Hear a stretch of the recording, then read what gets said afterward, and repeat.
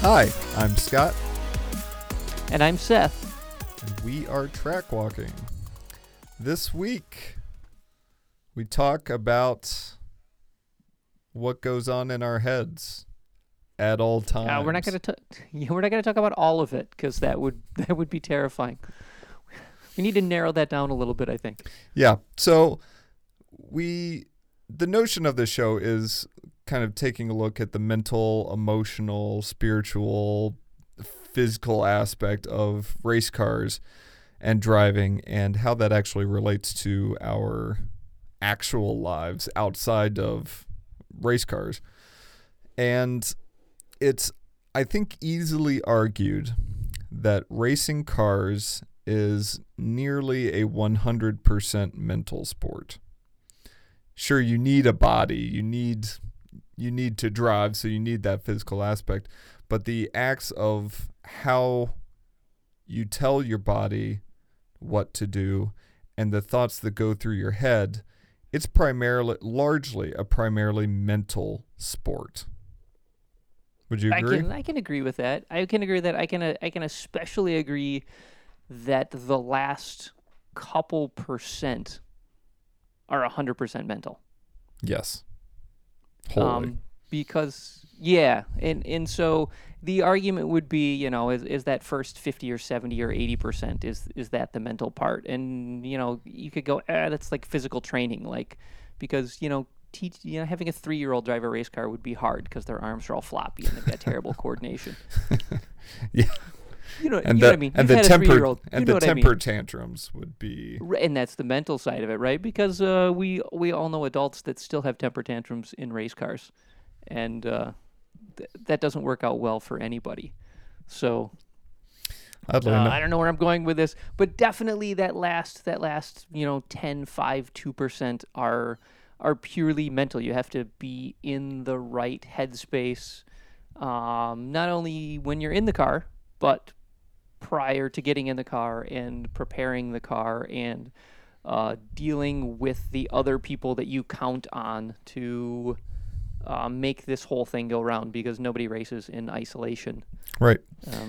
And so the idea is that how do we actually mentally control what we do? How do we mentally do that aspect of driving? And the primary way is the way that we actually talk to ourselves in our heads. Everybody does it. You're not weird, and you're not even weird if you answer yourself. That's right. That's part of it. So we can talk about this aspect as self-talk, how we talk to ourselves. It doesn't have to be out loud. Most of the time, it is completely in your head. And so we can essentially start with before we even get to the track, in preparation, how we prepare the car, how we get ready for a particular track, how we do or don't have all the spares we need, how you organize all these things. In terms of me, when I prep, I'm a planner. So I need to have. Are you a list guy? Do you have the list, or is it oddly mental enough, planning? I don't have as many lists as I probably should, because I think that takes some of the load off of my brain. Okay. But I'm a big prep guy. So I like to be sure that the car is ready ahead of time. If I'm working on the car 2 days in advance, that's short notice for me. I can't do it. I like to have all the wheels on, ready to go with several days, preferably a week in advance would be great. You don't have like concerns. See, when I do that, I occasionally do that, and I'll prep like the race motorcycles, and we'll have a race on Saturday, and I'll have them prepped on like Tuesday, and then I spend 3 days in my own head wondering what I missed. But if I get them done on like Thursday afternoon, it's actually slightly less concerning, because I don't just walk out to the garage and stare at them. and think about it and wonder, and because motorcycles, you have all like safety wired shut and stuff. and looking at the oil fill cap that's safety wired closed drives me insane, because I'm always like, but maybe they're not full of oil. I Yeah. don't know. Maybe. See, it's the opposite for me. If I don't have it in time, I'm afraid, or I know that I'm going to miss something. So by Okay. having everything done, it allows me time to remember what I know for a fact that I've already forgotten. All right. But That's a underneath, self-confidence thing. yeah, well, exactly, and it's underneath that thing that this is where the self-talk becomes really interesting. It's not just what you tell yourself, like, oh, be sure you're not going to forget it. Underneath that, it's, oh, you're going to forget something. And then a level underneath that is that you aren't very good at doing this. There's levels on levels on levels on levels here. So often what you tell yourself, there's easily at least 2 other levels down to that. And that is what's very important to get down to and acknowledge.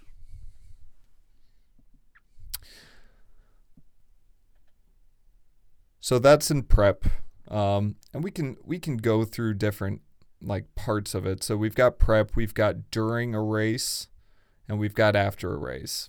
So kind of 3 main aspects. Yeah.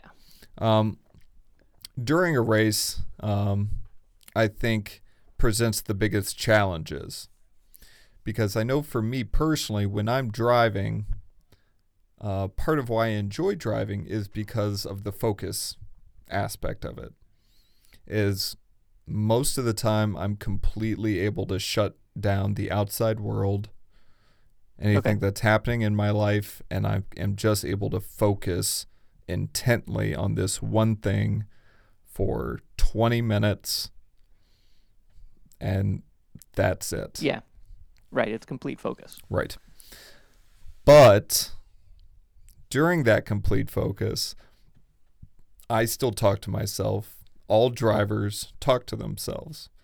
Right. You can plan the best race start that you can, and it never goes the way that you think it's going to. The way that you want to make a pass, or you want to try to stay ahead of somebody, never goes the way that you think it do. So I guess, Seth, for you, how do you manage your self-talk primarily when things don't go the way that you think they should, or the way that you would want them to? What are you actually saying to yourself? I would say, if you ask, how do I manage my self-talk, my answer would be terribly. So if you go down, let's start at the start. You said you do self-talk at the start, right? I am terrible at starts. I don't know. Actually, I do know why. It's because I have a tendency, because we do standing starts with motorcycles, and you generally standing start halfway down the straightaway, and my brake points are so automatic that even if I get a good start and I'm going with the pack, I generally hit the brakes like 2 brake markers before everyone else in the group. Yep. So even if I do like a really good job, the whole group ends up driving by me when we start hitting brake markers. And I can tell myself on the starting line, okay, don't do that. And I'll still do it. I haven't figured out a way to fix that yet. But there's definitely at the end of every straightaway, in basically every race I've done, there's an oh damn it moment. Do you get mad at yourself? Do you just I'll try to fix that next time, or what's? It's sort of a giggling frustration because because I have stopped thinking about part of the reason I mess up is because I've stopped consciously thinking about the brake marker, right? I'm so overwhelmed with the fact that I have this buzzing group of motorcycles around me that that everything sort of goes on autopilot. Like the physical aspect of riding goes on autopilot, and I have as much stuff as I can possibly think about. And it's not until I make a mistake that I go back into conscious thought and I start talking to myself. And then I have to sort of like go, okay, like out loud, I'm going, all right, now how do I handle this? So you almost need a mistake towards the beginning to jolt you into what's consciously interacting with what's happening. Yeah, the times I have been successful getting into a corner early, I don't really start thinking until halfway through the first lap. It's just purely, it's hitting your brake markers, hitting your turn-in points, early on throttle, doing all of those things. And I'm doing those, and I'm almost saying that out loud to myself. I'm going brake, turn in, accelerate, go, tuck against the bike, and I repeat those words to myself physically, like the instructions of racing, rather than crap, what do I do now? And it's not until I make a mistake and the plan has all fallen. And it's not that I have a plan, but like I have a lap, so I'm talking myself through a lap, and as long as the lap is going well, I just talk myself through the lap. It's when things go all pear-shaped that I start, like, my ability to talk myself through the lap goes away, and I'm like, crap, how do I fix it now? Yeah. And that happens, as I said, usually in the first corner, because that's where I'm making my first mistake. Yeah. And I'm on the radio with Becky, my crew chief and person of extraordinary talent, and indeed, it's interesting that I discovered sometime last year that my feet and my hands do what my mouth say, not what I'm thinking. Okay. So I discovered last year when I had my stock motor, even around this one particular set of turns at Gingerman, turn 8 and 9, that I could take that flat, but I had to say that as I was doing it. Keep your foot down, keep your foot down, you're going to be okay, you're going to be okay, keep it going, keep it going, keep it going.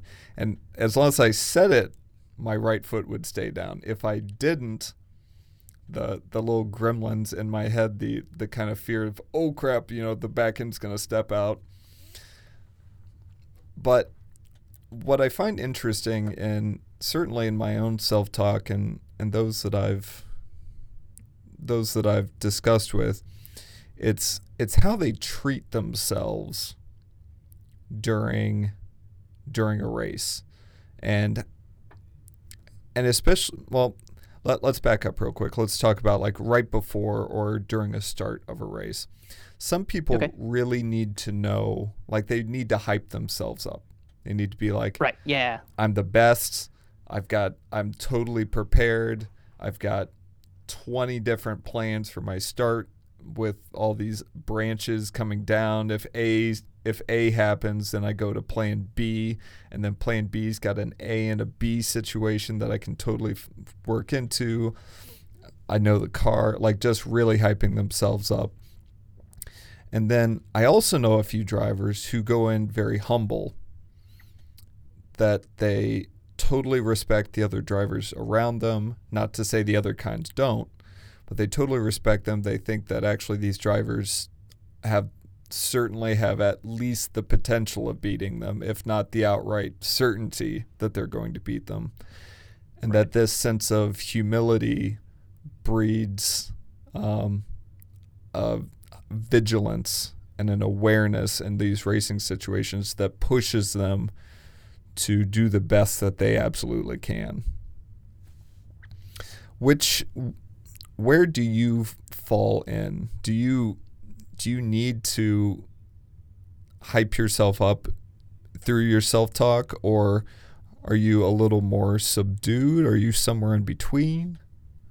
I am definitely the most self-deprecating person on the start line, or at least I feel like I am. Tell me about that. Inevitably, I don't want to say I feel like I don't belong here, but there is definitely a sense of this would probably be better for everybody if I was at the back. Because me being right in the thick of things is definitely not going to make this a better situation. Interesting. And that's a very emotional. It's I don't want to say I don't say that out loud, but it's a visceral emotional feeling of being mixed up in the middle of this is not the place I want to be. At the same time, acknowledging that's the only way you're going to do well in a race that's 6 laps long. Right. You have to be, and you know that from how short grid life races are, right? Yep. Or from GLTC races are. Like if you lose 8 places on the start, Yep. you don't have enough time to make 8 places back up. You're in trouble. General. You're in trouble. Yeah, and so it's very much like that. And yeah, I don't even know where I'm going from there. I think I should be more positive, but I don't quite know how to do that, because I get very emotionally wrapped up in it, and the emotional side of it, and the intellectual side of it battle each other, and in general, the intellectual side gets pushed out, and I'm left with purely the emotional side. We are, despite what people may think, we are not rational beings. Really, we are emotional beings who sometimes occasionally put some thought into things. Right. How are you on the starting line? Like, what's from 10 seconds before you see the green, and you guys do a rolling start, so it's a little bit different. Yes. It's an action start rather than having to sit there in your own head. But Yeah. from 10 seconds before to the first corner, what are you doing? Or from half a lap before, as you guys are gridding up until, through the flag, through the green flag, through the first corner, what are you trying to do, and then what do you really do? I would go back even just a little bit farther. It really helps to have Becky there. Like I said, I'm a planner. I need to be sure everything's in its proper place, and to be able to rely on somebody who has torqued the wheels, who has checked for leaks, who has made all the adjustments that we've talked about, and somebody who checks over my safety equipment once I put it on, is just, I can put that part aside and just trust that that's been taken care of, which allows me. Do you find it easier to trust her than to trust yourself? Is that what's going on? Yes. Okay. Yes. And good answer. And not necessarily easy. I do, but it just allows me to expend the limited amount of energy and time that I have to focus more on driving. Okay. So rather than, be sitting in grid wondering, shoot, I'm not sure I can't remember if I checked that. Oh, well, I guess we'll see how it goes. Send it. Yeah. I can trust that she did that. And then while I'm in grid, I like to see who's around me. I like to see who's in front of me, who's behind me. I've been fortunate enough to race with these women and men that I know the people I've raced with. I know the people I've gone door to door with. So by and large, I know I can trust them. Sometimes there's a new person, and I'll just need to make a mental note that don't really know how this woman or man races. So I'm just going to have to be a little bit more aware when I'm around them. And then basically just talking through my strategy, wanting to control my line at the start, really control the track in terms of who I'm next to, and just, try to get on that green flag as quick as I can.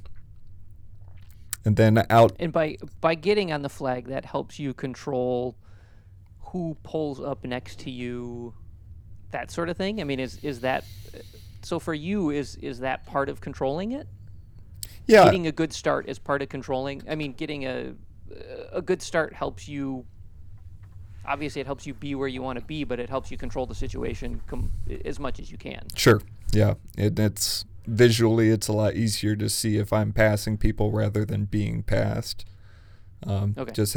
You've got a better field of vision in front of you than you do behind you. Even though, especially race starts, you still need to be aware of everything behind you. Right. But what I found last year going into this year is last year I was very, more of what you said, I was very humble, very grateful to even be a part of that crew. And not to say I still am certainly that way. But what I've found to this year is I've been trying harder and really focused on the performance, my own performance during a race, and hoping that the results echo that. And I've found a lot more frustration in that.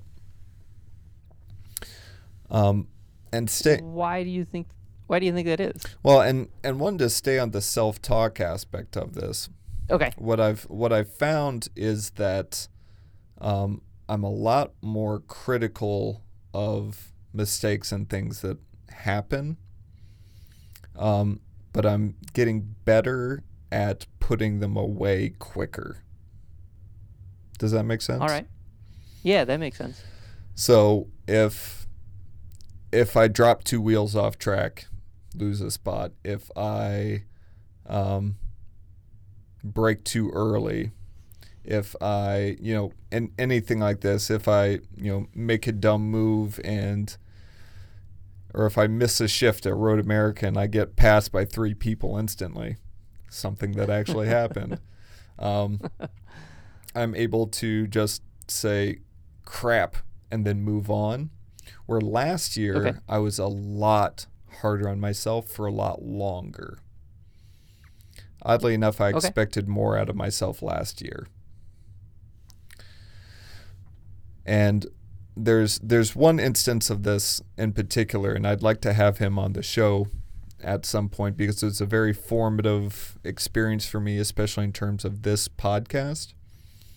Is last year at Road America, I was certainly one of the slower cars, and I was behind this Mercedes E190. I like that car, by the way, just because I do. Big old girl. And I could freight train them through the carousel, but they had a lot more speed on me.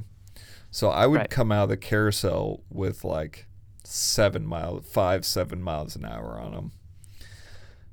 And on this one particular lap, I was coming up behind them, but I didn't want to go next to them into the kink. So I had to back off a little bit. Understandable. Yeah. So I was up this E190's butt going into the kink. And another driver, Ben, in his red crappy spec Miata, was right behind me. I mean, we were a proper train going into the kink. And the E190 driver did a full brake, not full, but elongated brake at the turn-in point for the kink. Okay. That sounds exciting. Boy, was I pissed. Dude.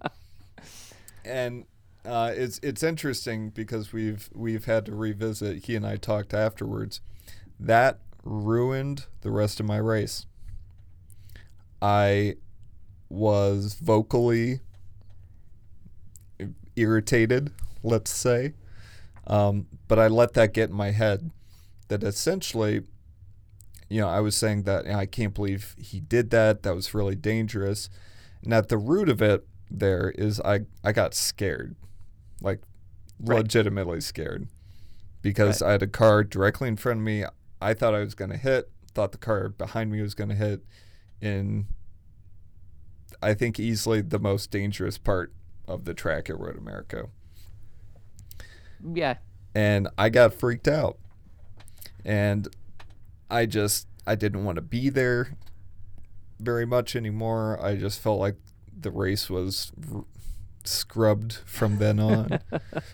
But But it felt like what I was essentially at the root of it telling myself is that things have to go perfectly.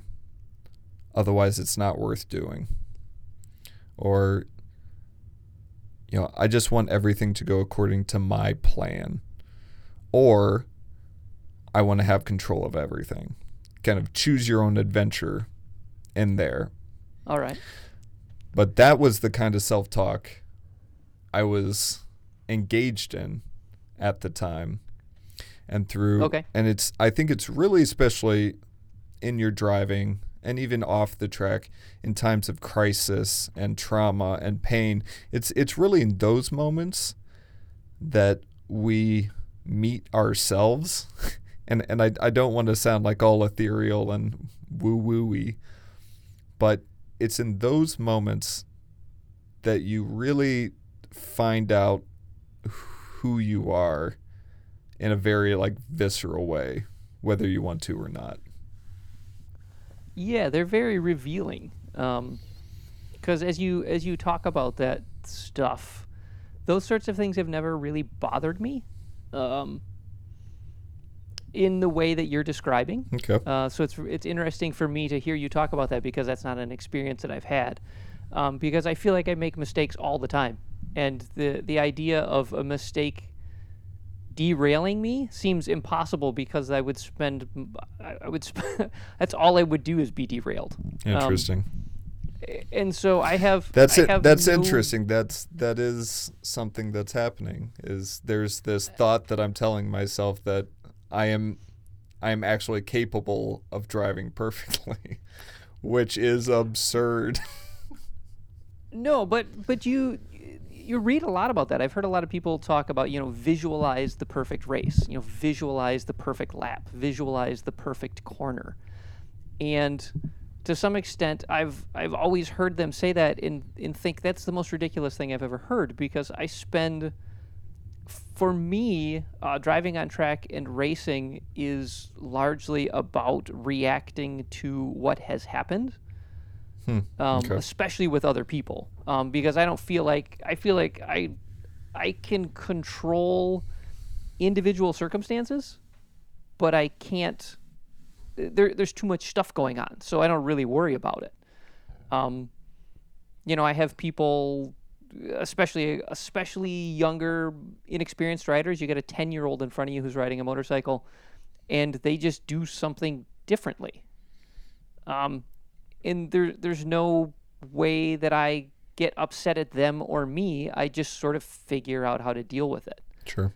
And that's how I've always been. When I do, doing DEs in cars, doing time trials in cars, it was the same way.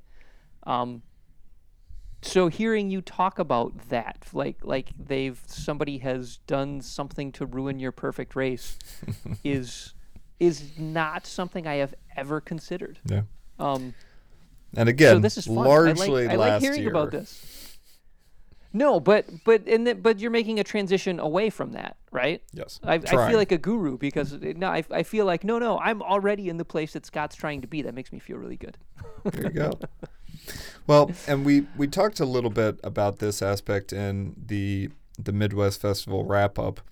How you talk to yourself after you feel like you performed well. Right. And by a few metrics, I had a couple races where I performed well. And Yes. I couldn't enjoy it. I would not let myself enjoy it.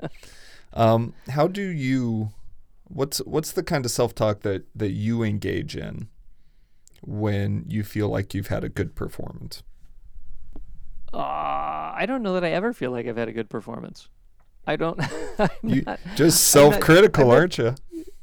Yeah, I'm so self-critical of stuff. I mean, I've won a race or two, and I've won some battles where I was like, I did a good job winning that battle, but I usually feel like I got away with something, not like that I earned it, but like, holy cow, I'm glad I didn't screw that up. Is as much as like I feel like I did well.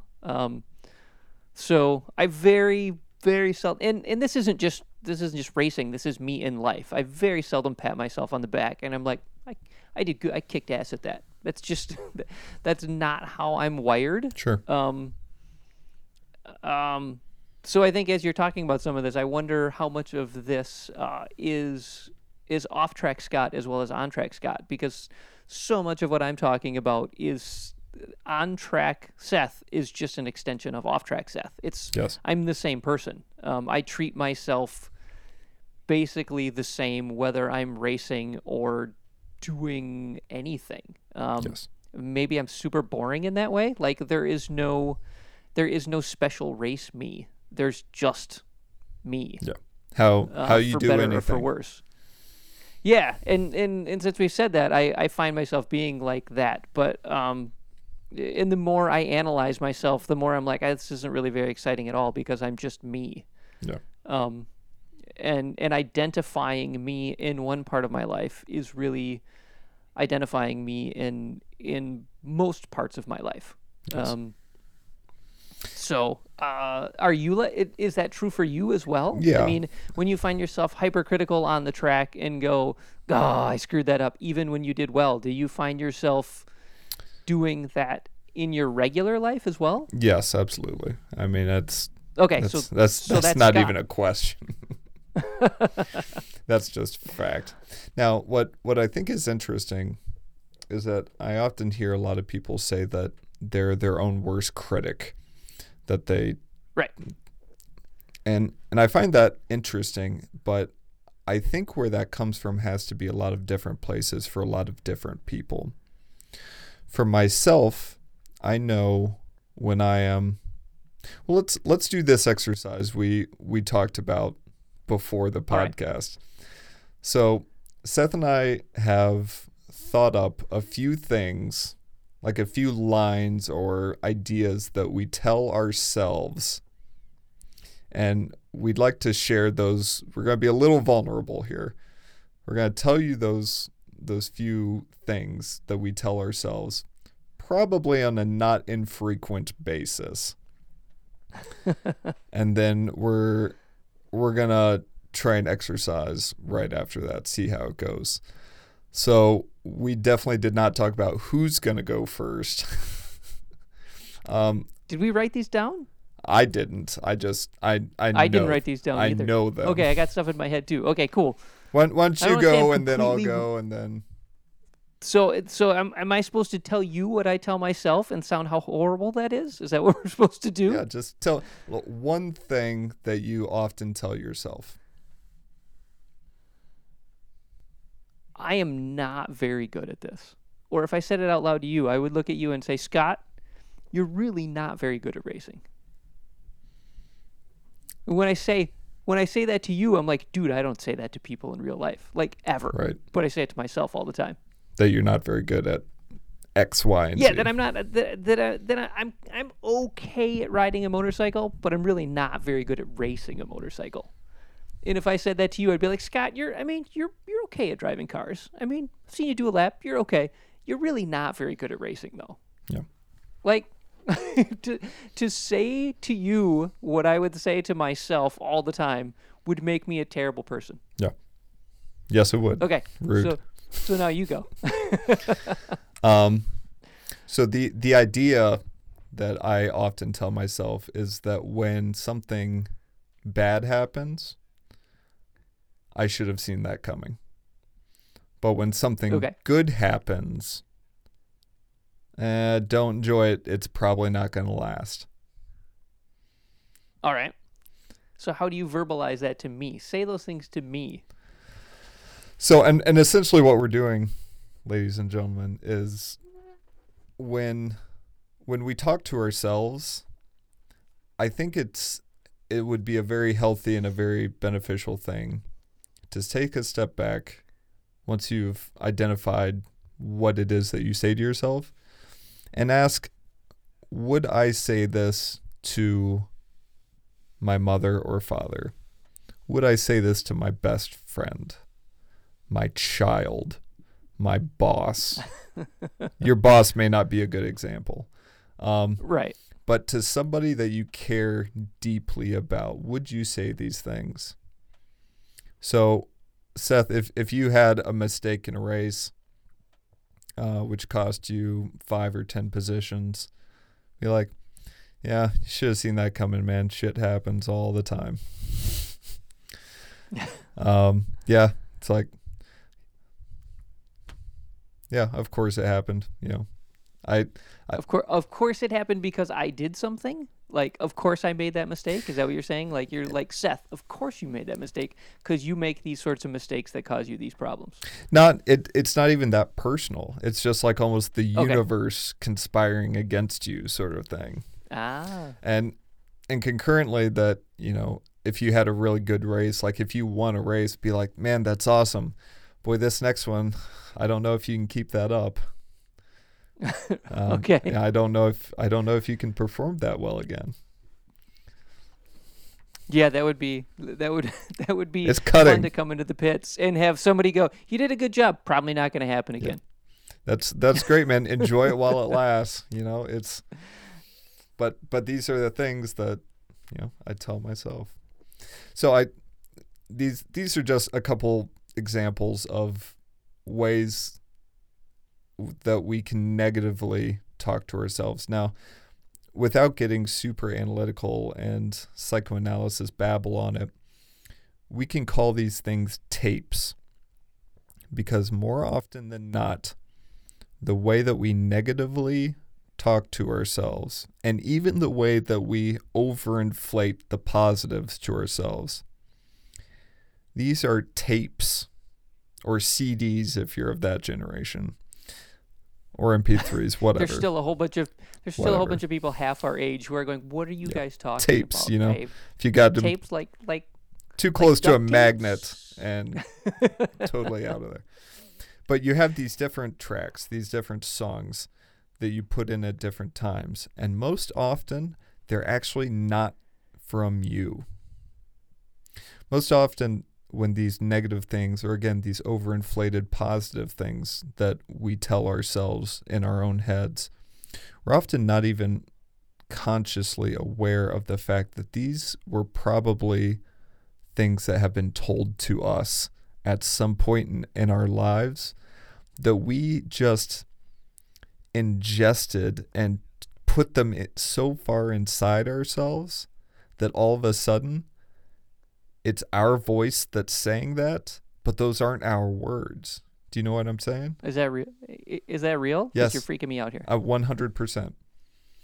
Because You're freaking me out. You're gonna make me analyze my entire childhood before I can go to sleep tonight. and it might be childhood. It might have been like a really tough job that you had. Okay. One of the things that helped me in a previous line of work that I was in was, you are never as bad as your worst critic, and you are never as good as your biggest supporter. So Okay. often when you are hypercritical, or when you are super puffy about yourself, I'm not sure the word to use, often those aren't you. Often they sound like you. It's in your voice, in your head, but those words and those ideas have been given to you by somebody else, and you have just taken them on as things that you believe now, because at one time or another it just felt right and it felt true enough that you took them into yourself.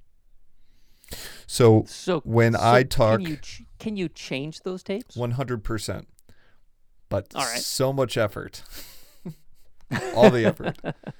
And oftentimes what happens is that it takes conversations like this. It takes sitting down after a race and going through what you were thinking, or even after the fact, and saying, oh, I said this, or this is how I reacted to that situation. And you just have to hope that every time you get a little bit closer, you catch yourself a little bit quicker, until all of a sudden you find yourself in the midst of that moment, and you're able to say, okay, I used to do this, but we're going to do it this time. And then you can just move it even earlier, and you can preemptively jump on the way that you're going to handle a situation before it even happens. You're going to become my sports psychologist this week. And That's gonna be fantastic. years this takes. And the reason I shared what I did about how the universe conspires against you, or how you should be careful when something goes well, because inevitably things will turn bad, is that was from my parents. My parents were Okay. hugely Murphy's Law kind of fans. That Okay. when something goes wrong, it's, of course it does, everything goes wrong. And when something goes right, well, might be a blessing in disguise. And so it was really hard for me to enjoy much because I was constantly just waiting for the other shoe to drop. But when it did, All right. that's what I was expecting. So it's this whole negative lane. So anyway, my childhood aside. No, because I could go into my child. Let me before you segue here, because Yeah, okay. I think you're like we're having a moment. Okay. Because I don't know if we've discussed this before, but my athletic ability as a child was like the low percentile, like last kid picked in gym, kid who struck out at t-ball. Sure. That kid, right? Kid who had to wear a batting helmet in the outfield because of the 2 times I tried to catch a ball and it hit me in the face. That kind of thing. Yeah, I got a lot of stories. So, but I think my parents, my mother in particular, and oh God, she might hear this, said Hi, to Mom. me in a very positive. Hi, Mom. Said to me in the very most positive way. You know, she wasn't going to tell me that I was actually very good at this, because, like any kid knows, like you struck out in t-ball, you're not very good at this, right? But she said, you're not very good at this, but that's okay. We can focus on other things. You don't have to be good at hitting the ball to have a good time playing t-ball, right? There are other aspects of being around people and, you know, going for ice cream at the end of the game, whether you won or lost, or enjoying the win, even if it was you that struck out and it didn't help anything. So you find something to be positive about, and bless her heart, that was probably hard to do with me. But now as I think about that, that's largely what I do when I race motorcycles. And I go, you know, I finished 5th, and that's okay. I enjoyed racing. I enjoy being here with everybody racing. I enjoy that my daughter's here racing with me. You know, somebody had to finish last, so everybody else got to finish in front of me, and didn't that make them feel good? And Which there is a thought I've had. and there are positives and negatives to these. I mean, there's a reason that the people in our lives told us what they did when something happened. They could have been protecting us. They could have been trying to help us through a difficult situation, even though, so they were just focused on a very short timeline and not the long-term effects that could happen 5, 10, 20 years down the road.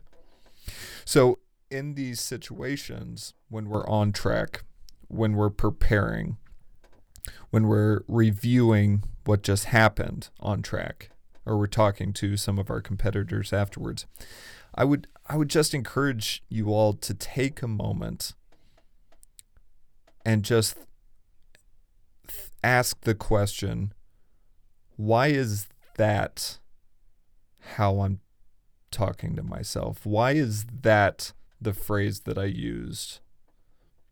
Why am I looking at this in this way? Because I think it's for your performance as a race car driver, for your own mental health, mental well-being, and just you as a human being. I think it's worth analyzing, because what I find is that most likely you're repeating somebody else's words, and that may not be doing you the best service in that moment. That's fascinating. I'm fascinated that we've sort of talked about this before, and I feel like these are brand new words, and I've heard them for the first time. There you go. So, yeah, like my head is melting. Always a good place to end a podcast with melting brains. Indeed, yeah. Let's end this here. So now I can go sit in a recliner and just like stare off into space and go, what just happened? What Seth and I are finding right now with our podcast is it's a bit of a self-perpetual motion machine. A perpetual motion machine. And right now we're coming up with, as we're talking, about 3 or 4 other podcasts that we'd love to do in the future. However, we are 2 white dudes who are podcasting, which is like 1 in how many million of podcasts there are with 2 white dudes talking.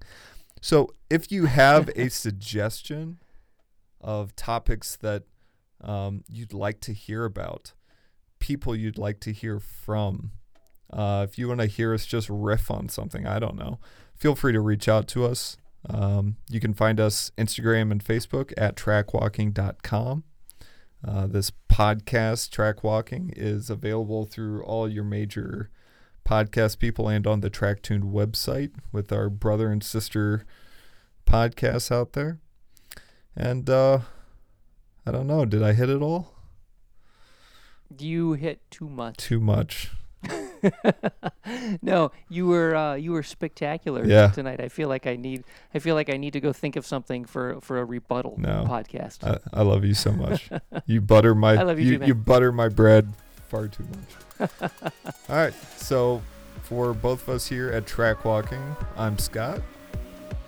And I'm Seth. Thanks a lot for listening. We'll talk to you next week.